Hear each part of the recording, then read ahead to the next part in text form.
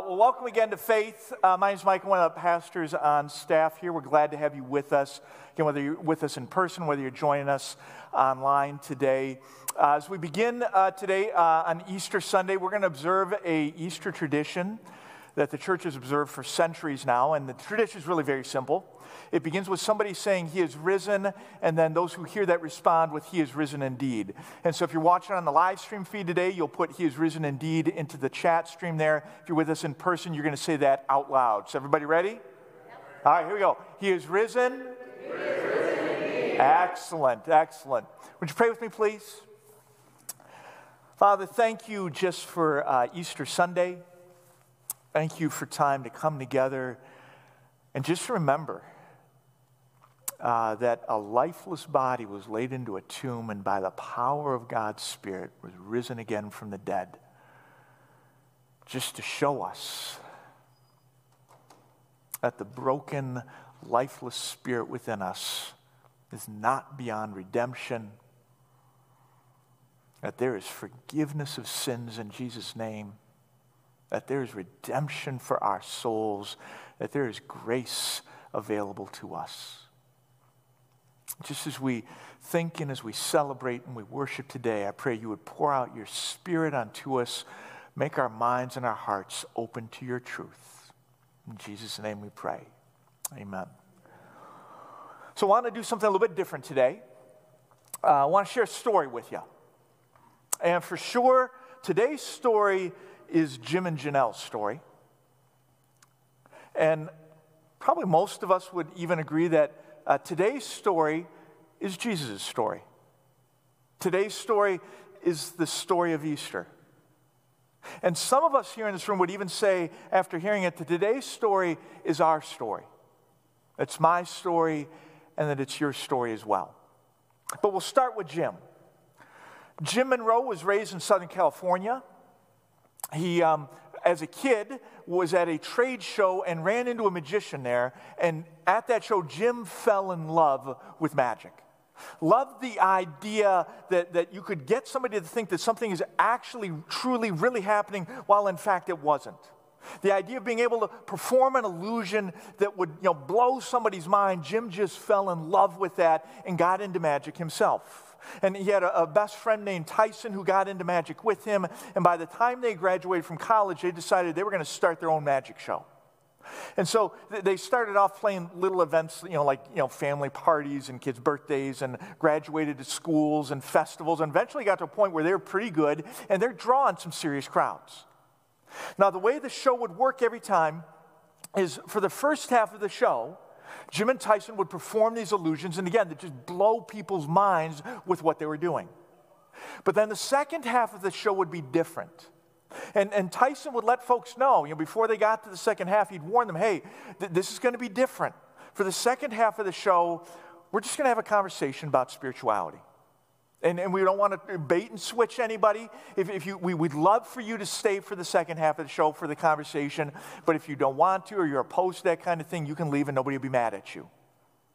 And then for the second half of the show, Tyson would talk about the spiritual reality that exists behind the curtain of our physical world.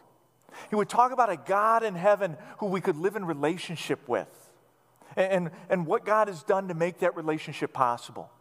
And for that second half of the show, Tyson would lead the charge. And even though during the first half of the show, both Jim and Tyson were doing it, for the second half of the show, Tyson's leading and Jim just faded into the background.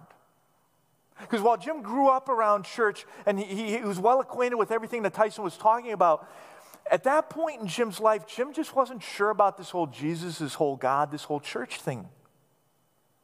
But Tyson he'd go on. And Tyson would talk about passages, like from Romans 6, where Paul will say, "For the wages of sin is death, but the gift of God is eternal life through Jesus Christ our Lord." Or Tyson would talk about passages like Romans 7, where Paul will say, "For sin seized the opportunity afforded by the commandment and deceived me, and through the commandment put me to death." And Tyson would talk about how sin was a disease that we all had, that it was killing us spiritually, emotionally, relationally, and more. Like it was like a poison running through our veins.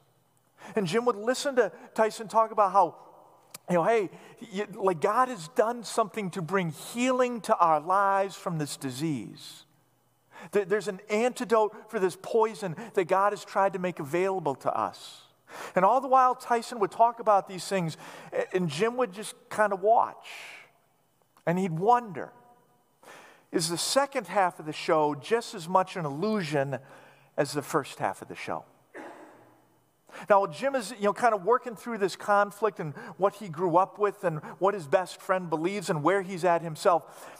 At one point, Jim gets to a place where he prays a very dangerous prayer. Not even sure if anybody's listening. He prays, God, if you're really real, do whatever it is you have to do to show me. God, if you truly exist, take me behind the curtain and let me see that. Let me see that this isn't just an illusion.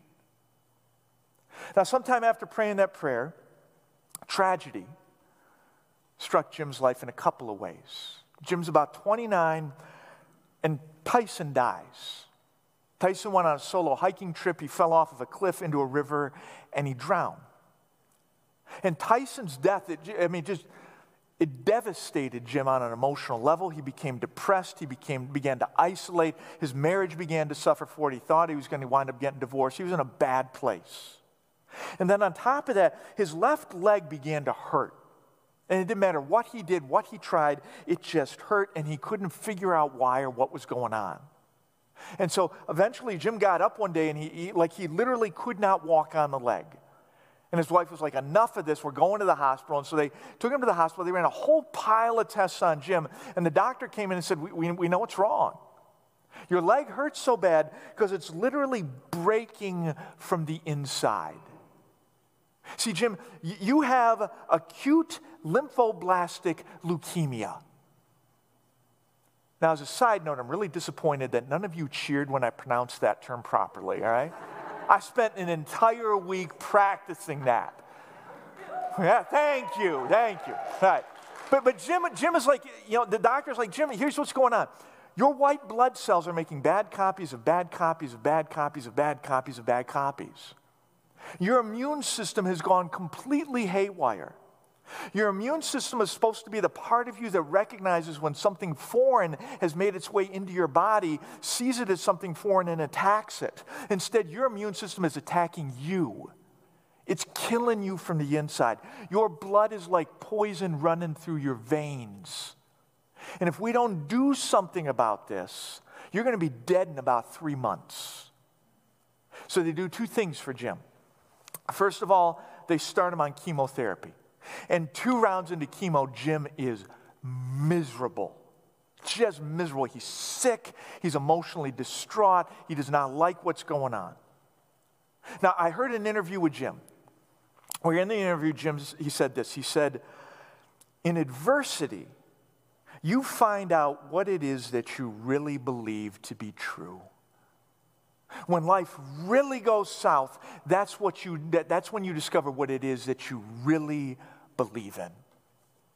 And Jim looked at the way he was suffering. He looked at the way the suffering seemed to run unchecked in the world around him. And Jim came to the conclusion, you know what? There is no all-loving, all-knowing, all-powerful God out there. And he just wrote God off. Second thing they did for Jim, though, the first thing they started on chemo. Second thing they did for Jim, it pushed back on the conclusions Jim came to about God when he was in chemo. Now, at first the pushback was kind of gentle, and Jim could kind of brush it off. Then the pushback became stronger and harder to deal with, and eventually the pushback became overwhelming and incontrovertible to Jim. Second thing they did is they put him on the bone marrow transplant list. At the time, it was a list with a little better than 700 million people on it. And they said, Jim, we're hoping for 2 things. Thing number 1, we're hoping that we find somebody on this list who's a match for you. And then 2, if we can find a match, we hope that that person will give you their blood. Listen, we can find a match. We can't take it from them. They have to willingly give it. And as Jim is having this conversation, it brings to mind him things that he heard when he was a kid at church, like the words of Jesus come to mind for Jim. Jesus said, I lay my life down only to take it up again. No one takes it from me. I lay it down of my own accord. And those words of Jesus come to Jim's mind, but he brushes them off pretty easily, and instead he thinks, okay, like, what are the odds they're going to find a match for me? Roughly 1 in 700 million, right? And so Jim just goes back to chemo. Now, as all of this is happening with Jim, across the country, we have 19-year-old Janelle. And Janelle is at the Warped Tour. Everybody's familiar with the Warped Tour? Yeah, okay, so the Warped Tour, it's this multi-day rock festival where you go from tent to tent to tent, day after day after day, to these incredibly loud bands where to your just your ears are bleeding from the music, right? Janelle's there, and she's heading from one tent, one concert, to the next tent and the next concert, and as she does, she sees this little tent that doesn't belong.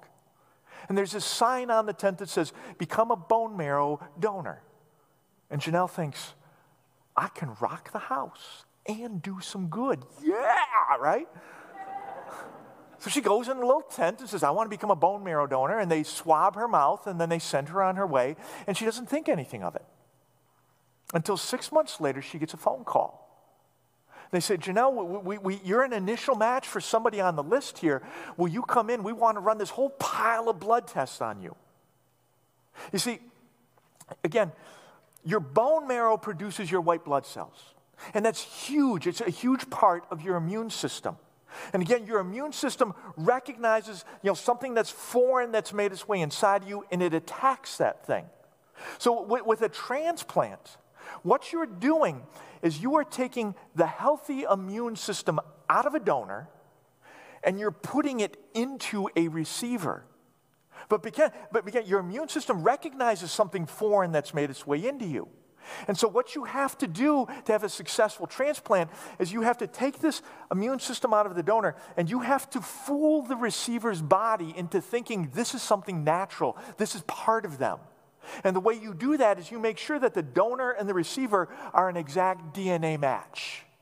Otherwise, that receiver's body is going to reject that transplant and they're going to attack it. So they run all these tests on Janelle.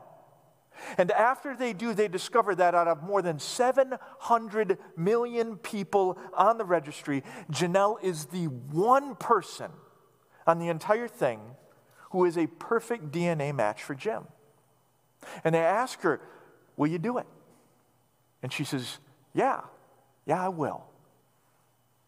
Now, they take Janelle in, they hook her up to this machine. They pump her body full of these drugs that cause her immune system to just explode, like kick into overdrive. And she starts pumping out all these unmatured stem cells. And then the machine, it takes her blood out of her body, filters out those stem cells that they want, and they put it back into her again. Yes, Janelle, right? So Janelle is having this done, and Jim, again, is on the other side of the country, miserable, getting chemo, sick, unhappy, just wants to die. Until one day his doctor comes in and says, Jim, we've got great news for you. We found a donor. We found a donor. So here's what we're going to do. We're going to set a date. We're going to bring you in the office. And we're going to give you this medication we've nicknamed Shake and Bake. Yeah. We're going to give you Shake and Bake. And basically, the Shake and Bake, it is going to wipe out whatever else remains of your white blood cells. Because again, Jim, your blood is like poison running through your veins. It's killing you. And then we're going to take this donor's blood that's free from the poison, and we're going to put their blood inside of you. And because their DNA is a match for yours, their blood should get into your bone marrow, and it should cause it to produce new and healthy white blood cells. By you receiving this clean blood in place of the poison blood, you should receive a whole new immune system, and it should deal with the cancer. Now, as Jim is having this conversation with his doctor, it brings, again, all kinds of memories from his childhood and being at church come crashing into Jim's mind. And the parallels between the physical world and the spiritual world are getting harder for him to brush off.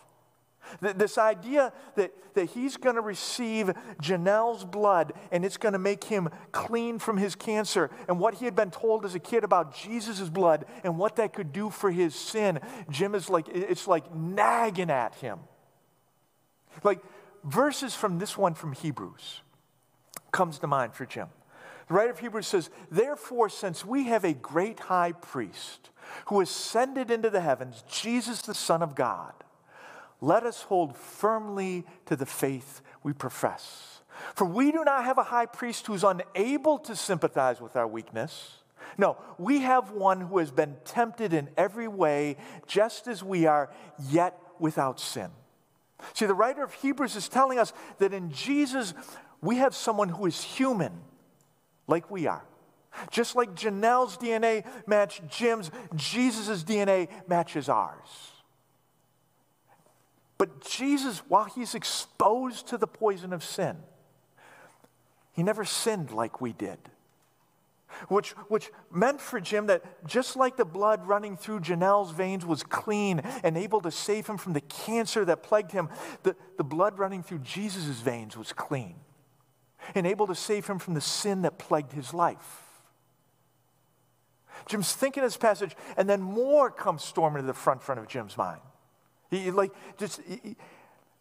thinks of another passage from Hebrews where the writer of Hebrews compares the blood of Jesus to the blood of animals that were used in the sacrificial system in the Torah.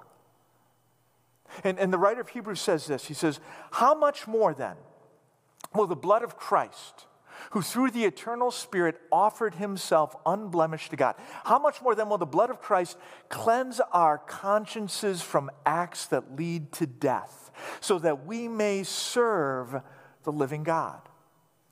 Or Jim thinks that, a passage that the Apostle Peter wrote about the blood of Jesus. He says, "For you know that it was not with perishable things like silver or gold that you were redeemed from the empty way of life handed down to you from our ancestors.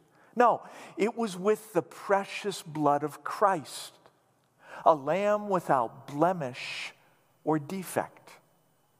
Or you read the book of Revelation and there's all these songs that they sing about Jesus in there.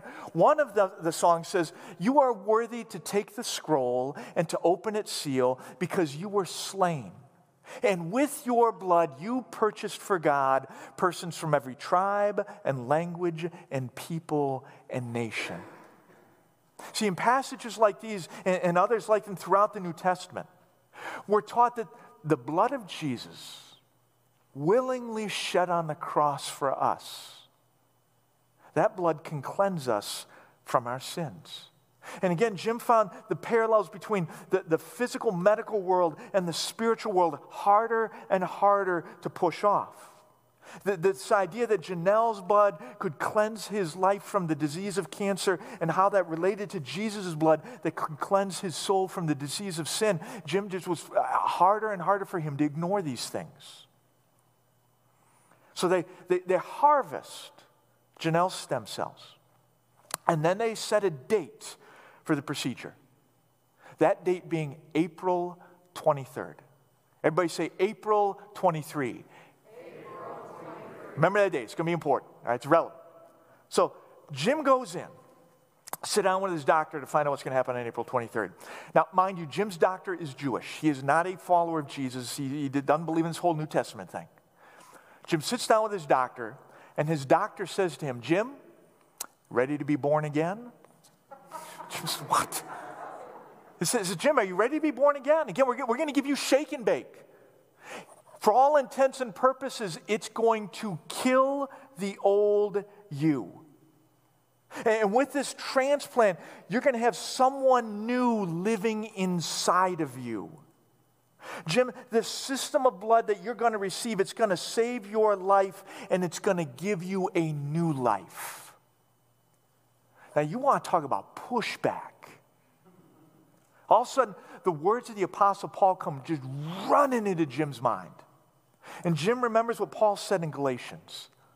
Paul said, "I have been crucified with Christ. I no longer live, but Christ lives in me. The life that I now live in the body, I live by faith in the Son of God who loved me and gave himself up for me. These words come running into Jim's mind. Medically speaking, Jim is being told that the old man inside of him is going to die.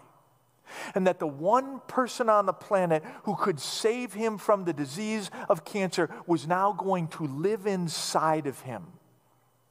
Now, granted, he's going to have a 19-year-old girl living inside of him instead of a 29-year-old man, right? He's uncertain about what is this going to do to my sense of masculinity. But still, he knows her sacrifice is going to save his life. And again, the parallels between the medical world and the spiritual world come crashing down on him in ways that he's finding more and more difficult to escape. So the day comes. What day? April 23rd comes.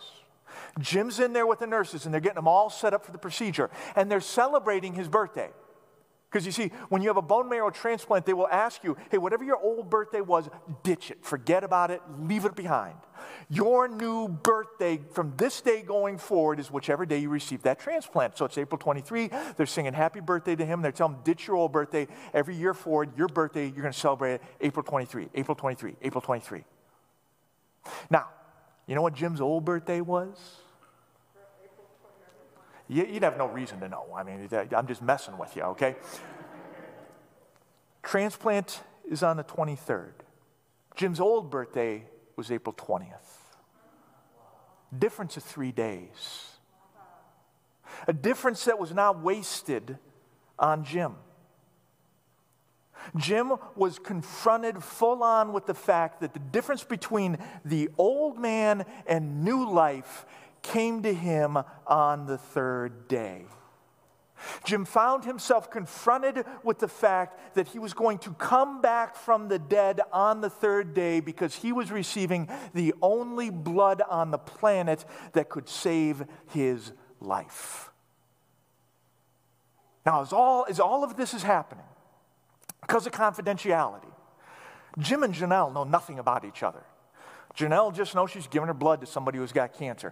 Jim just knows somebody's giving their blood to him. They don't know names, ages, races, genders, nothing.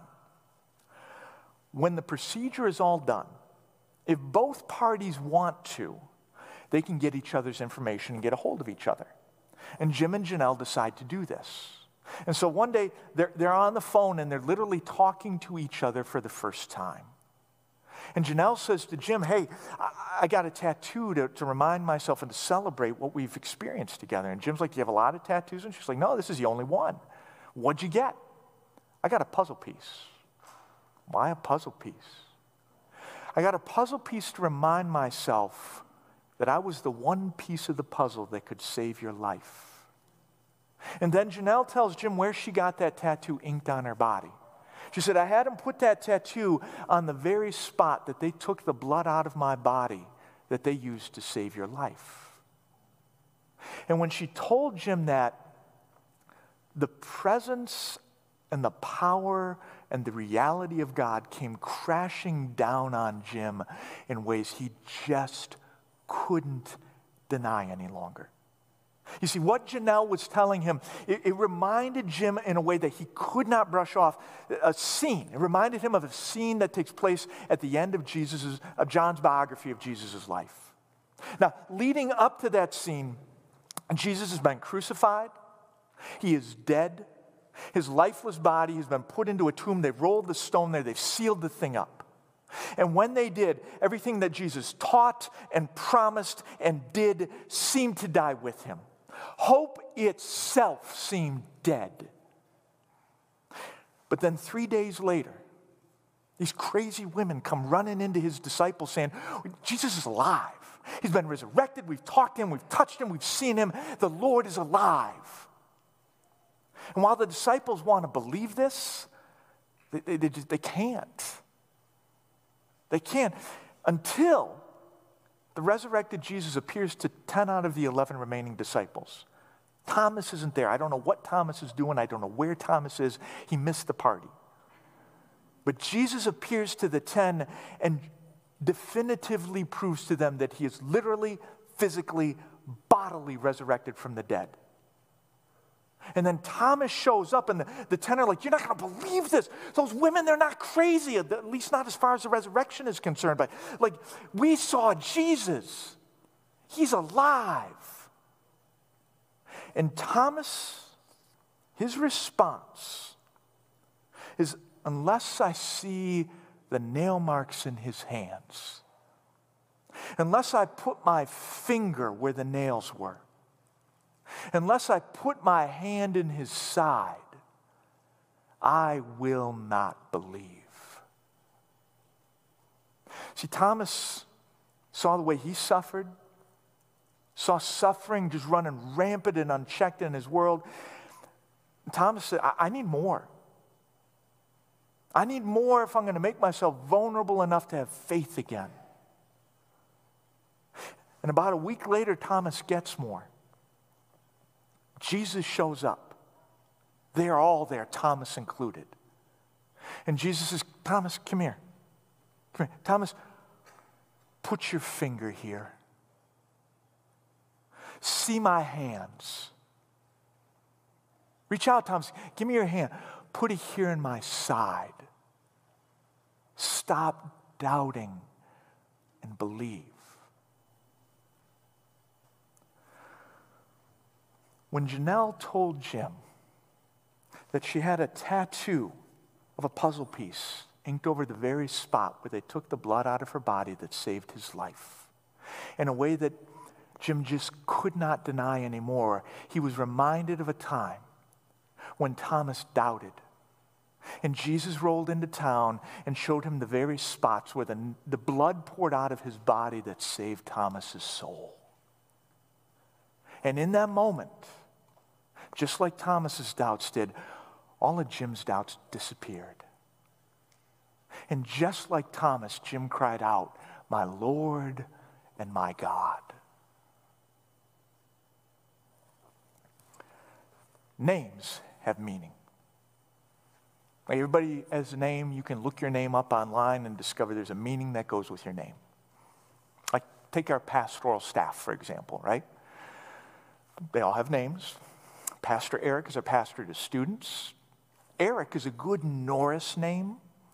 It literally means soul ruler or eternal ruler. It's a name meant to point people to God. Kind of a cool name, right? Pastor James is our associate pastor.